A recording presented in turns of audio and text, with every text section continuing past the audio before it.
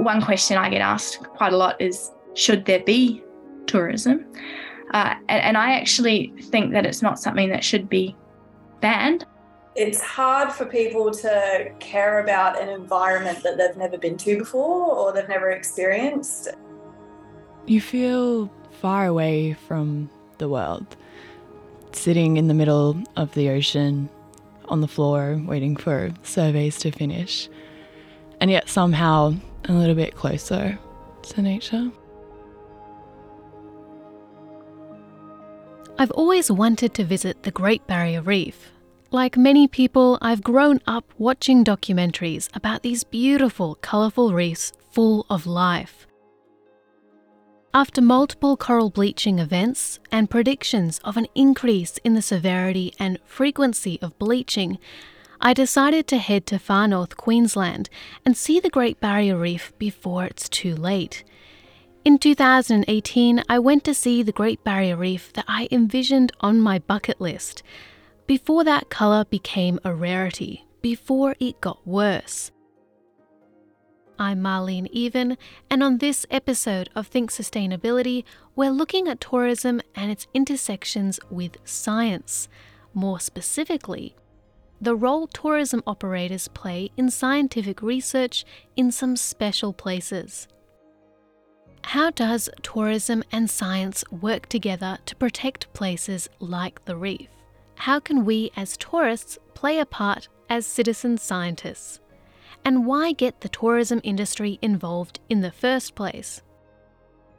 In the second half, we leave the reef and head south, very far south, to somewhere colder. This episode of Think Sustainability is produced by Josh Green.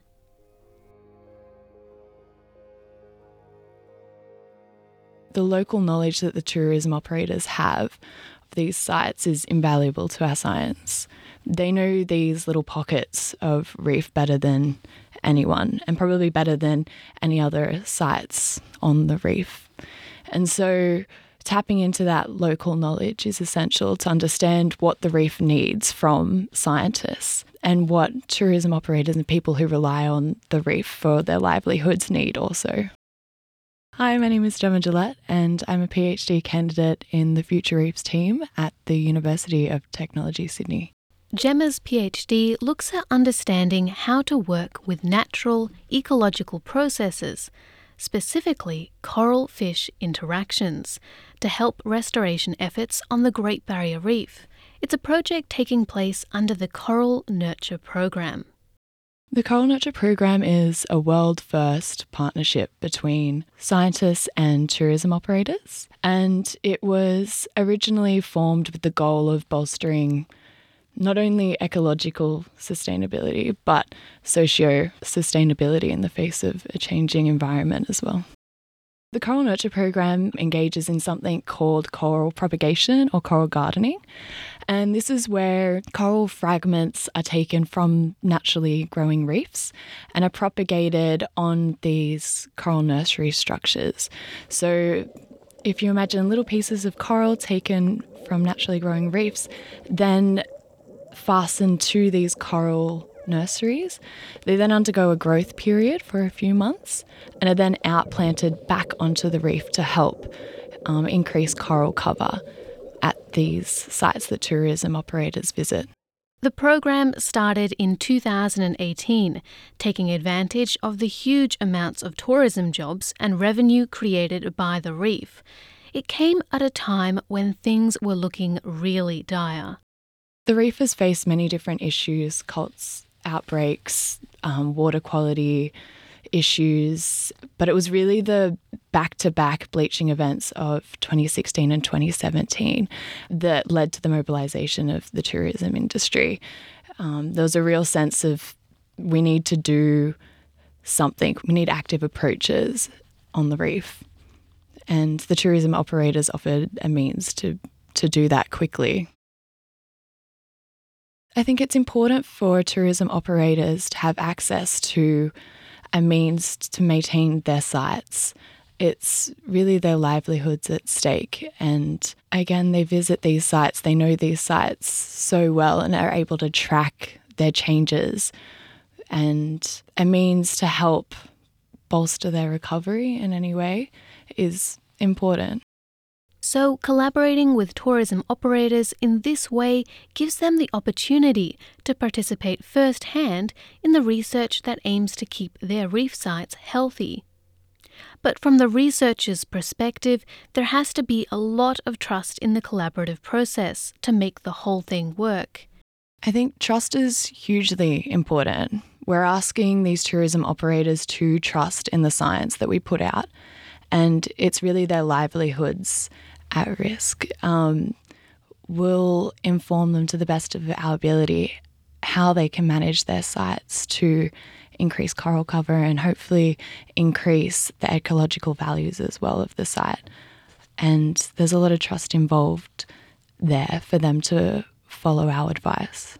One of Gemma's colleagues, Lorna Howlett, has written that trust is a well-recognised and important factor in achieving conservation outcomes. Lorna's also doing a PhD in the Climate Change Cluster at the University of Technology, Sydney, UTS, and has worked at Port Douglas-based tourism operator Wavelength Cruises for 5 years.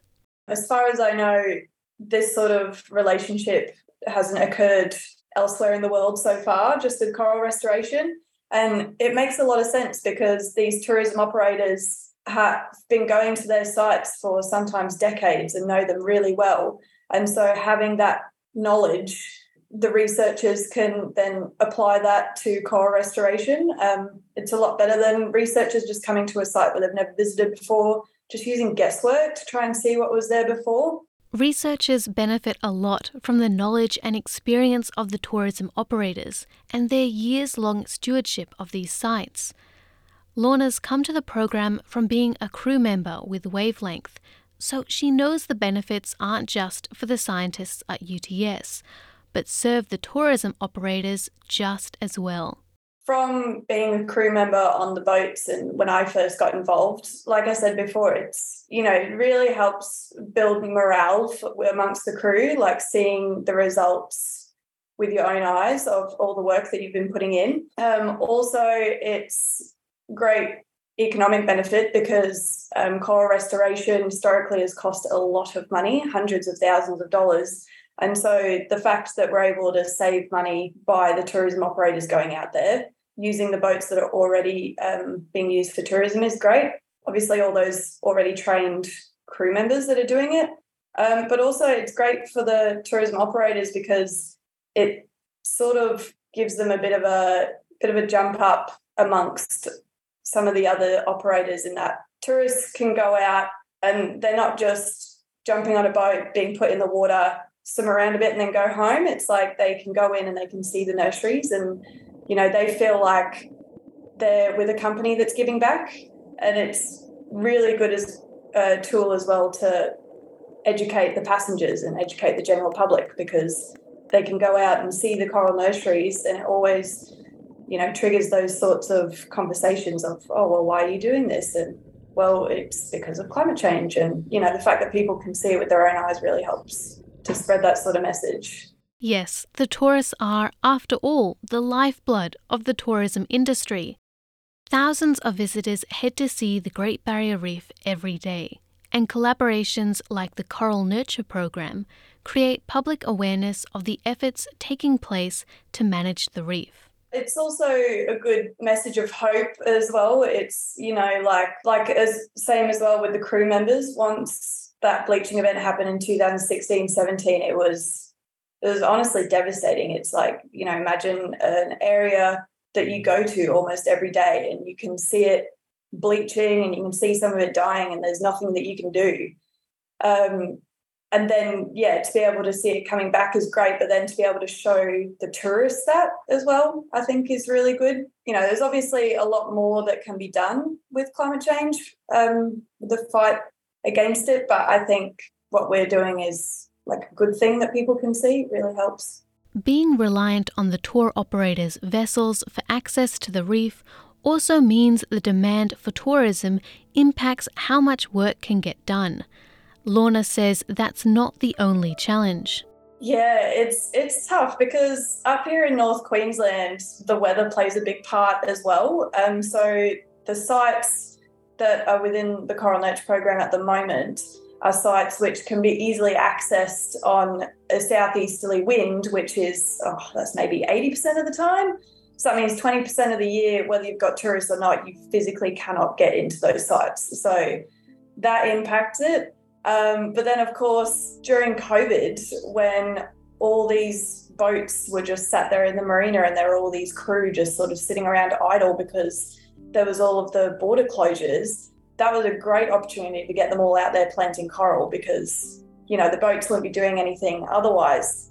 Thankfully, that coincided with the Queensland government actually put in some funding for reef monitoring sort of projects. So certain operators were actually able to use that money to go out and monitor the sites, but also do Coral Nurture program work at the same time. So that really, in some ways saved the tourism operators during that really horrible time of COVID lockdowns and border closures.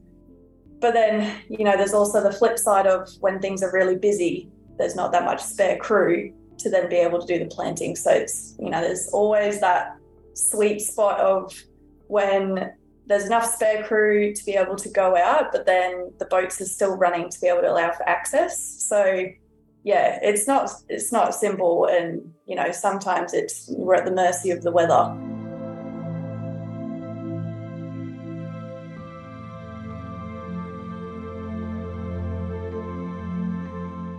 Although the kind of research happening on the reef is a world first, there's somewhere else where similar tourism science research is taking place. Close your eyes if you can and imagine Antarctica. What does it look like? How does it sound? What kind of animals might be there? So the question of what's Antarctica like, if I asked you what's Australia like, you probably get quite a different answer being up in Sydney to being in Tasmania to being out near Uluru or something, right? It's a large continent. I'm Dr. Hannah Nielsen, and I'm a lecturer in Antarctic law and governance at the University of Tasmania. Hannah Nielsen is trying to answer this question. What makes Antarctica special? Antarctica is also a really large continent and it's got really distinct bioregions. I think a lot of times people imagine something really big and wide and flat and icy. My first experience did actually look like that because I went with the New Zealand program and we landed on the Ross Ice Shelf and it was very wide and flat and it felt like you should be listening to violin music. That was my first impression, that the soundtrack in the bus was actually the Beatles, Sgt. Pepper's Lonely Heart Club's Band, and it jarred with that scenery because of those expectations. Whereas the peninsula, you've got big mountains, you've got a lot of wildlife, whales, the seals, the penguins, and a different sort of history, a lot more of the sealing and whaling history, that commercial history in that peninsula region. So it's different stories and it's different ways of layering those stories. And that's what I find really exciting about that place. How have we narrated it? What stories do we tell ourselves about it? How have we viewed it as a place for profit, with the sealing and whaling, as a place for claiming or exploring with the heroic era, or these days that place for peace and for science. It's also not the same each visit because different sites can look quite different 7-10 days apart with snow cover, with the age of the different animals there. So yes, dynamic and quite regional, but also really special in how it can inspire people and the ideas that they bring down with them, how that meets up with the reality. That's the thing that I find super exciting. One of the current projects Hannah is working on examines the role of Antarctic tourism in citizen science. In a place as hard to get to as Antarctica, getting tourists involved as citizen scientists could be a useful tool for collecting data. Yeah, so we've got this project that's looking at citizen science in the Antarctic. And what we would like to know is, how do the tourists who go down on these vessels, because most Antarctic tourism is ship-based, how do they experience those citizen science activities? What's their view of those? And essentially what we'd like to know is can we make use of the citizen science as a tool for helping to deepen knowledge of an ethic of care for a place? So how could activities like these citizen science activities be designed to help to engage people and maximize some of that positive change? Citizen science isn't a new thing for Antarctica. There are already a number of projects underway, and besides the disruption of COVID, it's actually something that's been growing in recent years. It's a way for people who are visiting Antarctica, which is set aside by the Antarctic Treaty as a place for peace and science, to take part in some of that science. So it's a whole lot of different activities. Now, some of them are observation-based. It might be that you're taking a photograph of particular wildlife, like whales, and uploading that to a database to help researchers know where those creatures have been. It might be things to do with sampling, so samples of water. What can you find in that water? Things like the phytoplankton, projects that look at clouds, projects that what they have in common is they are involving those tourists that are visiting this place in that sort of knowledge-making process of collecting some kind of data and feeding that back into something bigger. And so what even is citizen science? It's a broad term, but we've heard some of the activities that might be part of it. When taking part in a program in the Antarctic, though, what's the outcome? Some tourism operators might hope to create ambassadors for Antarctica. So how successful are they? That's a really good question, and that's one of the reasons that we actually want to be doing this work right now. As you noted, citizen science can be really broad. Can just be sort of defined as that public participation in scientific research. And it's been increasingly used in tourism, but there's not been that much research on the impacts of it on the tourist experience. And the reason that we wanted to look at this, particularly in the Antarctic context, is because of Antarctica's status under the Antarctic Treaty System, that place for peace and for science, but also because this idea of ambassadorship gets talked about quite a lot. So we want to find out how does that happen, and can this be a useful way to do that? When we think about impacts too, visiting any of these remote areas does have an impact, but the sort of central idea here of the ambassadorship is that people would make some kind of a connection and go home and spread that wider. So spread information about Antarctica and a care for that place back home.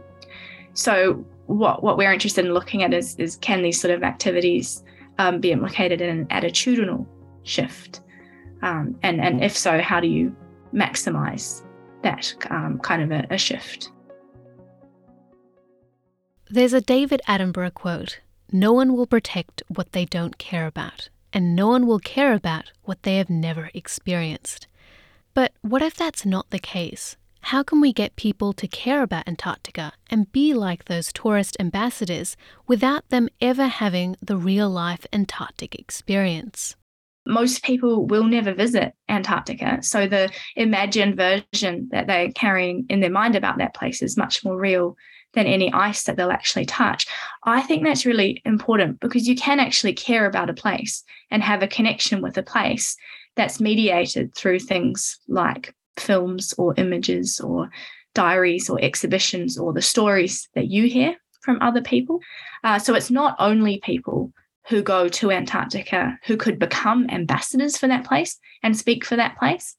But one of the reasons of thinking about that ambassador frame in connection with visiting is to see if there can be wider impacts than just at that moment in time in the Antarctic. Forecasts for tourism in Antarctica are trending up for the coming season. 100,000 people are expected to visit Antarctica, but not all of them will be setting foot on the continent, many of them only cruising by. Still, it's the largest number of tourists we've ever seen in any season. this tourism, of course, doesn't come without its own impact. An article published in Nature Communications offers a harsh statistic. Between 2016 and 2020, each Antarctic tourist effectively melted about 83 tons of snow. Well, tourism does have an impact in Antarctica.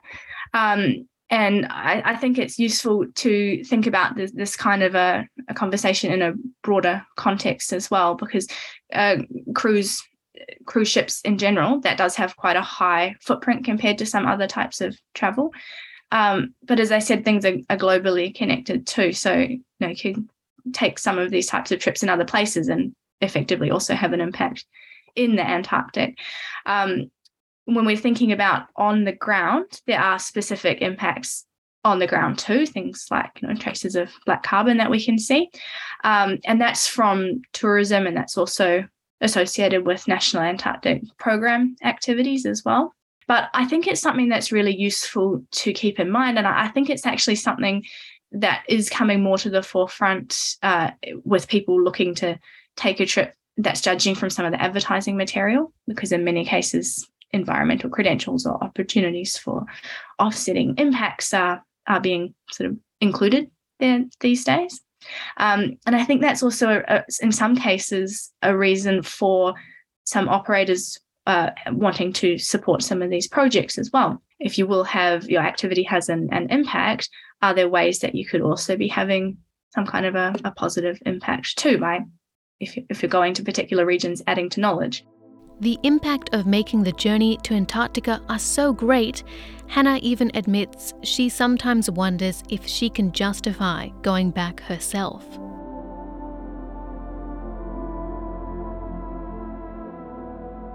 As Hannah and her colleagues work to understand how citizen science programs impact upon their participants, for now, one thing is clear: seeing it in the flesh makes it more real for us.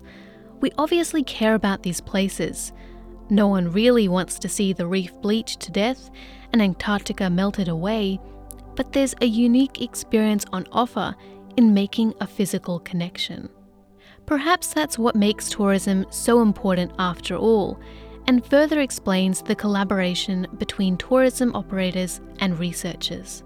I just say that idea of being valued and protected and understood, I mean, that's also central here in Australia with the National Antarctic Program, that concept there of, caring, learning about a place, to care about a place, to want to protect a place. And I think there are ways that you can build those connections back home, but there are also ways you could strengthen those connections through something like tourism. One question I get asked quite a lot is, should there be tourism?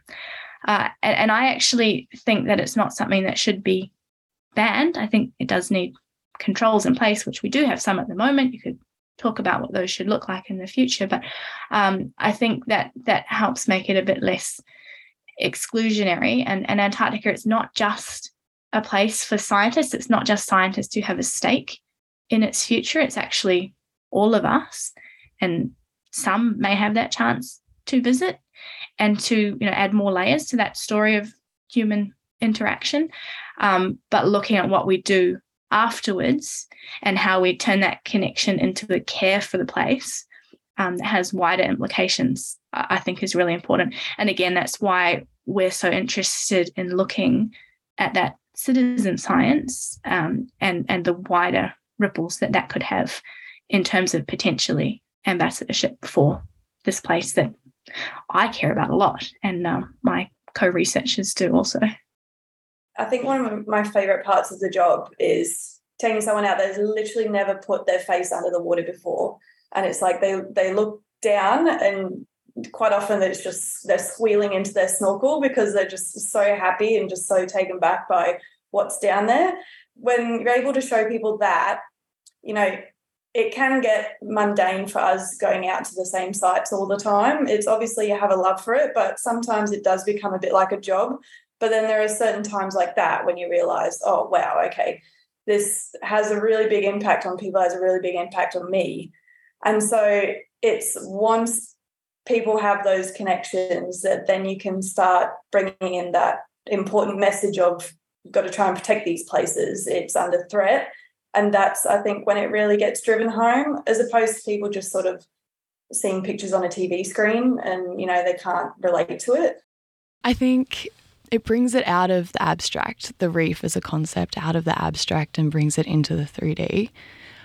There's this Richard Feynman quote that goes something along the lines of the imagination of nature is far greater than the imagination of man. And I just feel as though the reef has so many weird and wonderful things that are beyond the imagination. Connecting with that is connecting with the innate value of the reef. And I think it's hugely important in mobilising people to care about the reef.